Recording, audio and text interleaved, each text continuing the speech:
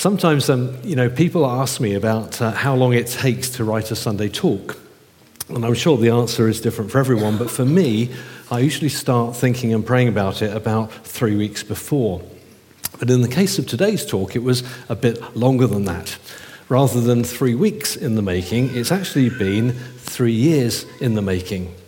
So at the end of today, you'll either be saying, wow, that was worth waiting for, or no wonder you didn't use it 3 years ago.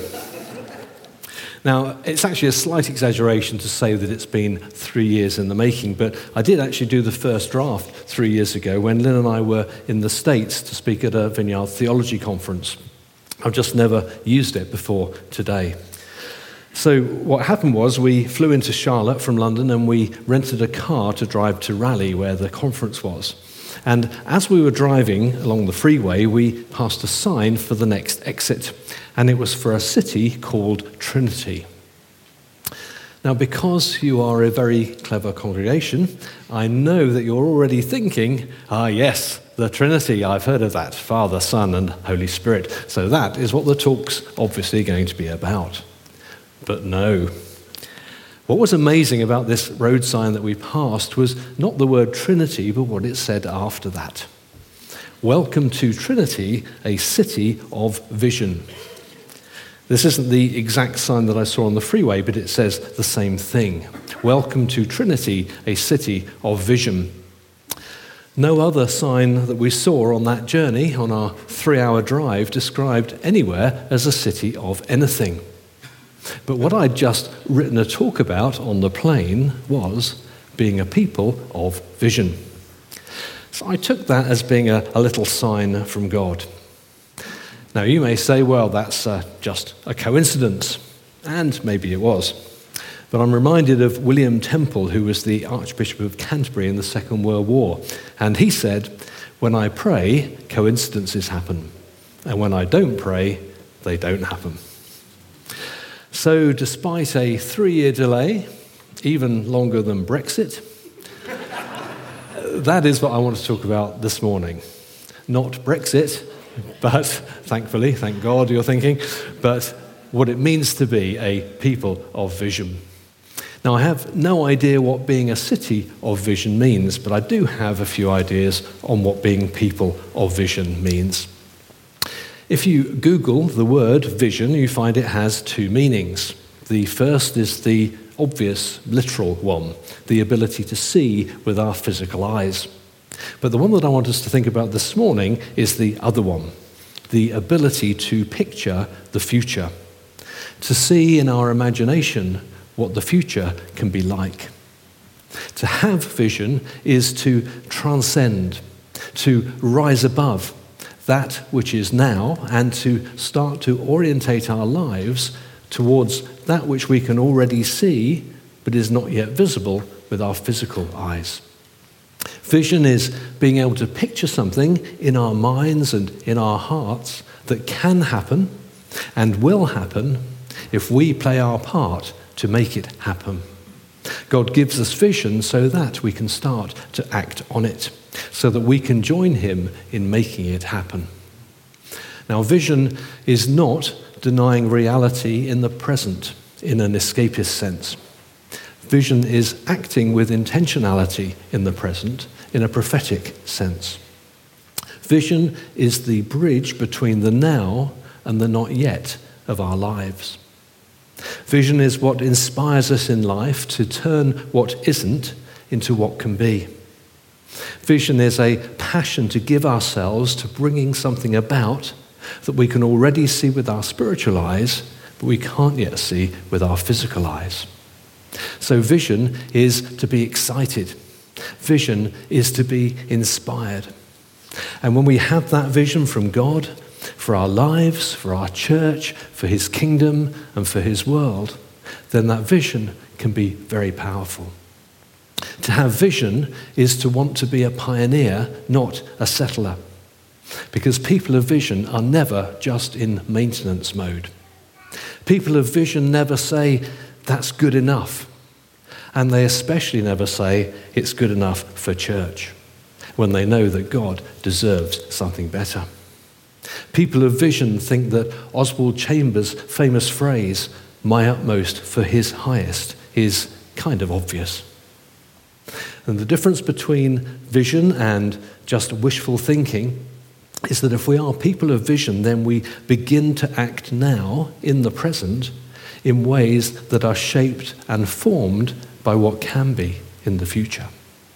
To be people of faith is to be people who act faithfully now to a future that we can see, not just to a present that we can see. Vision is what motivates us in life, whether we realize that or not, and whether we use that word for it or not. And we see over and over again in life that where people have no vision for themselves or their families or their life situation, and where they have no vision for anything that is outside of themselves or beyond themselves, then they're very often depressed and demotivated and feel a sense of emptiness. Because I think God made all of us to be people of vision. Proverbs 29:18 in the King James Version says, "Where there is no vision, the people perish." And it sounds a bit gruesome, that, doesn't it? Talking about people perishing. But when we have no vision for our lives and no hope for the future, no expectation of what could be and what can be, then it kind of feels like we're perishing. It feels like we're dying inside. But that is not how it's meant to be, because God wants all of us to be people of vision. So a better translation of that verse is, where there is no vision, the people are unrestrained. In other words, without vision, people are all over the place. They have nothing to keep their lives on track. No markers and boundaries and disciplines to channel the way in which they should go. And I often think that one of the easiest ways to grasp what vision is all about is for those of us who are parents or grandparents, the vision that we have for our children and the sacrifices that we're prepared to make to see that vision come about. And what's true of us is equally true of God as our Heavenly Father. He too has a vision for his children. I believe that God has a vision for every single one of us here this morning, whether we realize it at the moment or not. And he has a vision for his church and for his world. And it's a vision that God extends an invitation for us to be part of. So he asks every single one of us the question, do you want to be part of my vision for you? Do you want to be part of my vision for my church? Do you want to be part of my vision for this world? He invites us to have vision for ourselves, vision for his church, vision for his world. So what I'd like to do this morning is to share 6 things that I think will help us in being people of vision in all of these ways. Now, before you say anything, I know that the classic sermon is supposed to only be 3 points. But thus saith the Lord, just get over it. So point number 1 is to be people of vision. My vision must be compatible with God's vision. Because there's all sorts of things that we might have vision for, but they're not necessarily aligned with God's vision. We might have vision to be rich and famous. We might have vision for a certain lifestyle and possessions, a certain number of holidays, a certain size of house and a certain number of cars, and a certain amount of money in the bank for our rainy day fund. And while I certainly wouldn't rule any of those things out, if they happen, it will almost certainly be as a spin-off benefit, rather than because God has decided to join us in our vision to try to make them happen. Because if my vision starts with those things, the danger is that it never moves beyond those things. Because I won't be allowing anything else God wants from me to ever threaten those things. I remember a few years ago, someone said to me, I know that God just wants me to be happy. And that's kind of true because, for sure, he doesn't have a plan or a purpose to make us unhappy, No loving father would ever want to do that. But the lens through which we decide what God is saying to us cannot just be whatever will make me the most happy. And that's because human nature, being what it is, whatever will make me the most happy will lead to me choosing a lot of selfish and self-centered options. You see, God is calling us as his people to be part of the solution to a selfish and self-centered world, where our instinctive way of thinking is all about me. So he's not going to indulge us to be part of the problem under the guise of vision. My vision for me must be compatible with God's vision for me. And if they're not, then it's mine that needs to change. God said to Abraham in Genesis 12:2, I will bless you so that you can be a blessing, not just so that you can be blessed. And nothing has changed. Now, for some reason, a few years ago, Lynn bought me a poster. And it said on it, he who dies with the most toys still dies. And in the meantime, the only world that we will have changed is our own world. Chris Valentin from Bethel wrote an article on vision for the Jesus Culture website, where he said this: those without vision spend their lives taking the path of least resistance as they try to avoid discomfort. Vision, he said, gives pain a purpose. And it kind of reminded me of what the Apostle Paul said to the church in Rome in Romans 12:1. Therefore, I urge you, brothers and sisters, in view of God's mercy, to offer your bodies as a living sacrifice, holy and pleasing to God. This is your true and proper worship. You see, God doesn't want us to say that we'll die for him as a dead sacrifice. He wants us to say that we'll live for him as a living sacrifice. And actually, that can be harder to say, can't it? But we won't be able to do that at the same time as trying to do a swerve around discomfort and taking the path of least resistance. I don't know if you know this or not, but in Bible times, sacrifices were thought of as gifts to God because they cost something. And being a living sacrifice will cost us something as well. You see, Jesus died sacrificially for us so that we would live sacrificially for him. And sacrifices were part of their act of worship, just as taking up a financial offering each week is part of our act of worship, and especially so next Sunday in our Thanksgiving service. And in fact, Paul wasn't saying that sacrifice is part of worship. He was saying that sacrifice is worship, true worship and proper worship. So if we're trying to do a swerve around sacrifice in our lives, then what we're actually doing is a swerve around worship in our lives. So point number 1, to be a people of vision, my vision must be compatible with God's vision. Point number 2, having vision from God starts with a vision of God. If vision from God is the picture, our vision of God is the picture frame. There's a famous verse on vision and calling where Isaiah hears God say, "Whom shall I send? Who will go for us?" That's Isaiah 6:8. And he responds, "Here am I, Lord, send me." But what doesn't always get a mention in that context is the verses that come before it, where Isaiah sees a vision of God. Verse 1, "In the year that King Uzziah died, I saw the Lord, high and lifted up, seated on a throne, and the train of his robe filled the temple." That was where his calling and vision began. If we are to have vision from God and to have the right vision for God, then it must start with the right vision of God. I always say to people that the main goal of all of our preaching and teaching here is to try to get across who God is and what he's like.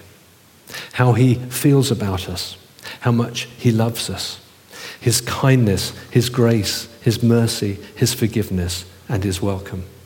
These are the things that we lead with. Now, that doesn't mean that we leave out his righteousness, his holiness, and his justice, or our sinfulness for that matter. But the thing is that the church is too well known for everything it's against and not well enough known for everything it's for. And God is only against things in the first place because they violate and they stop and they damage and they war against the things that he is for. So for us as his church, we think it all starts with our invitation to people to come as you are, to start where you're at. Come and fall in love with God here. Experience his love and his grace and his mercy and his forgiveness and his welcome here. Amongst a group of people who don't always get it right, but who are trying their best to model those things because they know that's what God is like. A God who understands our weaknesses and our failings and our mistakes. And he says that's okay because he has a plan for our life that doesn't just leave us staying that way, staying as we are. In Ephesians 3:18, the Apostle Paul says, I pray that you may have power, together with all the Lord's holy people, to grasp how wide and long and high and deep is the love of Christ. Now, of course, there is other stuff that he wants us to grasp as well, but that has to be our starter for 10. Romans 2:4 says it's the kindness of God that leads to repentance. If we misunderstand who God is, we will also misunderstand what he's asking of us. But if we really get who God is, then we will also get what he's asking of us. God doesn't want us to have a fear-centered relationship with him. He wants us to have a love-centered relationship with him. Have you ever noticed that in the Garden of Eden, the first consequence of sin is when Adam says to God, I was afraid of you. Genesis 3:10. That is sin speaking. That is a wrong vision of God speaking, because God is not a God of whom we should be afraid. Vision is not just what we see, but it's also the way in which we see. So if we aren't seeing God right, then we're in danger of not seeing our vision right either. Our vision from God becomes clear when our vision of God becomes clear. So point number 1, my vision must be compatible with God's vision. Point number 2, having vision from God starts with a vision of God.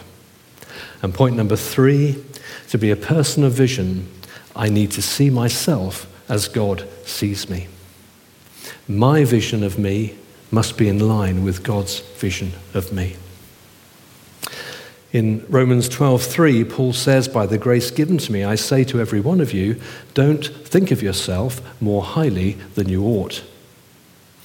But for many of us, the problem isn't thinking too highly of ourselves. It's not thinking of ourselves highly enough.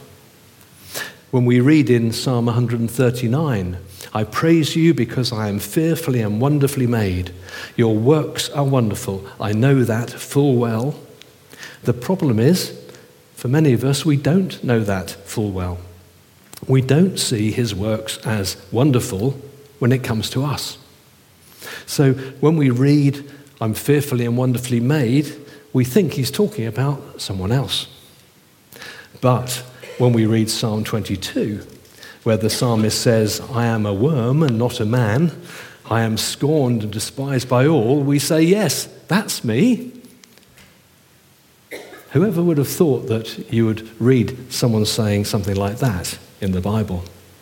It just shows how it's a real book by real people about real people who feel things like that just as we do and find God in them.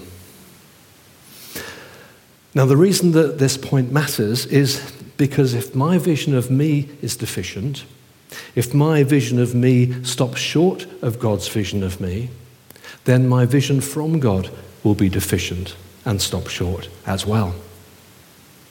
Dare I say that for many of us, I think the idea that we are not good enough has been ingrained into us. Low expectations have been ingrained into us. We've confused low self-esteem with humility. Women who've been told that they can't do certain things in church, let alone in life. Shame on men for saying that and for using the Bible to justify it. Men and women who feel there are just too many things stopping them from receiving and acting upon a vision from God for their life. Too many obstacles and barriers.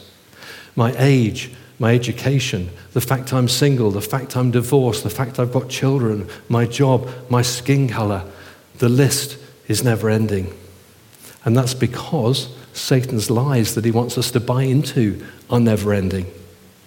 So a key truth that we all need to grasp this morning is that with God, all things are possible for all of us. Every barrier can be overcome. Every obstacle can be overcome, except the ones that we insist on clinging to ourselves, the ones that we won't let go of. Because Jesus said that with God, all things are possible. Matthew 19:26. So to be people of vision, my vision must be compatible with God's vision. Having vision from God starts with a vision of God. I need to see myself as God sees me. And point number 4, vision from God is 3-dimensional, not 1-dimensional. And those 3 dimensions are his vision for me, his vision for his church, and his vision for his world. You see, I don't think that God will align himself with a vision that I have for my life if it has no space in it for his church and no space in it for his world. These 3 come as a package, and they are not in chronological order. I don't wait for God to fulfill my vision for me before I join in with his vision for his church and his vision for his world. If my vision is 1-dimensional, if it's just a vision for me, then it is a vision that is incomplete, because God had more to say to me. I just stopped listening a bit too soon. So please don't bypass God's vision for his church and his vision for his world. Please don't think of his church as an optional extra in your Christian life. In Ephesians 5:25, Paul said, "Husbands, love your wives just as Christ loved the church and gave up his life for her." So that's how we should be loving the church as well. Many Christians make the mistake of waiting until their vision for themselves is fulfilled. They say, "I'll start serving then. I'll start giving then. I just need this to happen and that to happen, and then I will such and such."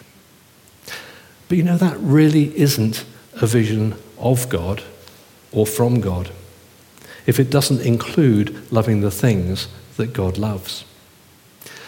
So for me personally, I don't expect God to bless me if I have no vision for blessing his church and blessing his world as well. If I was God, I would send my blessing somewhere else, to people who don't just want to be blessed, but also want to be a blessing just as much.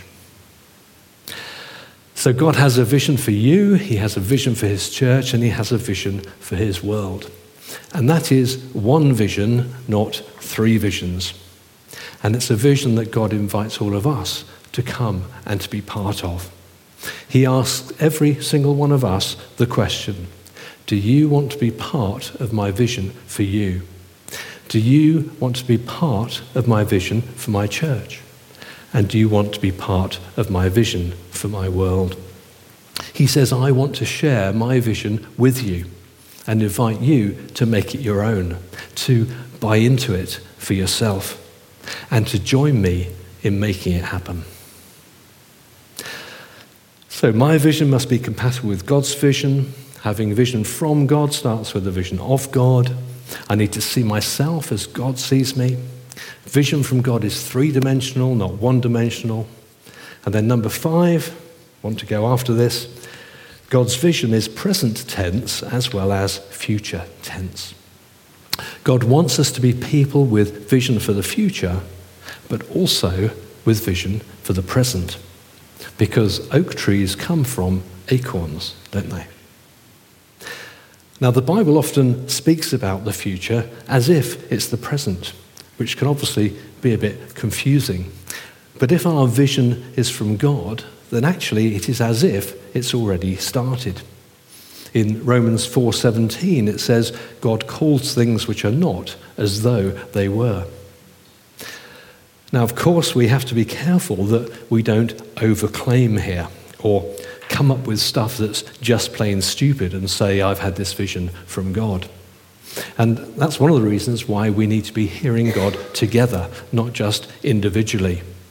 And the bigger the thing, the more I would say that that is true. And it's why Paul in Ephesians 1:17 prays for the Ephesians that God will give them the spirit of wisdom and revelation, not just revelation, because wisdom is one of the gifts of the Holy Spirit as well.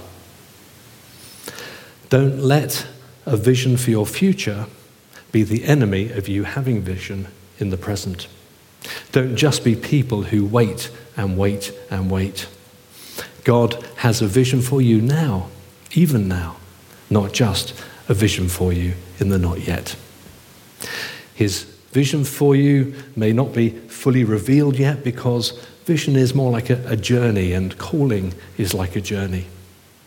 So if you don't know right now what God's vision is for your future, then start joining in with his vision for his future. If you don't know what God's vision is for you, start joining in with his vision for his church and his world. If you have a vision to be a pastor one day, start pastoring a connect group. Start living in accordance with being a person of vision now. Start putting in the hard yards now and serving now to help you in getting there from here. Just think how many years and how much work an athlete has to go through before they ever get to that Olympic final that they had a vision for years earlier. So start serving others who are doing now what God has given you a vision to do in the future. Ask them how you can serve them and get rid of vocabulary that says, when this, then that. And then finally, number 6, don't let regret for the past, what hasn't been, rob you of the future, what can be and what still will be by the grace of God. Remember that God is the God who calls himself, I am. God is God in the present tense. You know, sometimes we have trouble doing this, but God always starts where we are at. Not where we should be, even when it's our fault that we're not. So we must always also start where we're at. Hebrews 8:12 quotes Jeremiah 31. So this is both Old Testament and New Testament thinking. And God says, I will forgive their wickedness and I will never again remember their sins. Now, I am by nature very forgetful.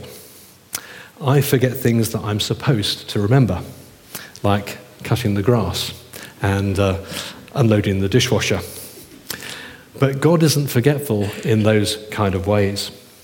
God is only forgetful by choice. We may struggle to move on, but he doesn't. And that's why we can have hope for ourselves to move on as well, with the transforming power of the Holy Spirit to help us. Because God wants you to move on, because he doesn't want your past to rob you of your future. It's a future that he still has vision for, and therefore so should we. It's a bit of a weird story, and we don't have time to go through it now, but if you know the story of Lot's wife in Genesis 19, her whole life crumbled, quite literally, because she insisted on looking back when God had said, don't do that. God wants us to move on.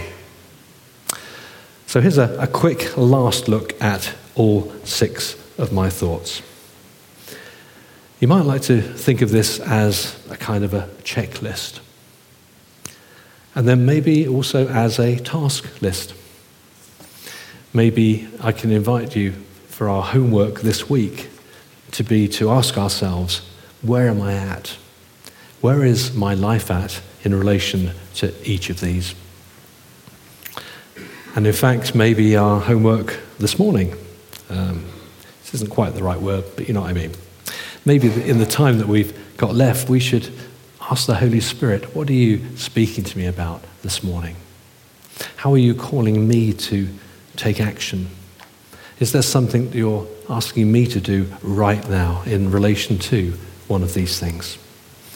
And if there is, we would absolutely love to pray with you about that, to invite the Holy Spirit to come and to speak.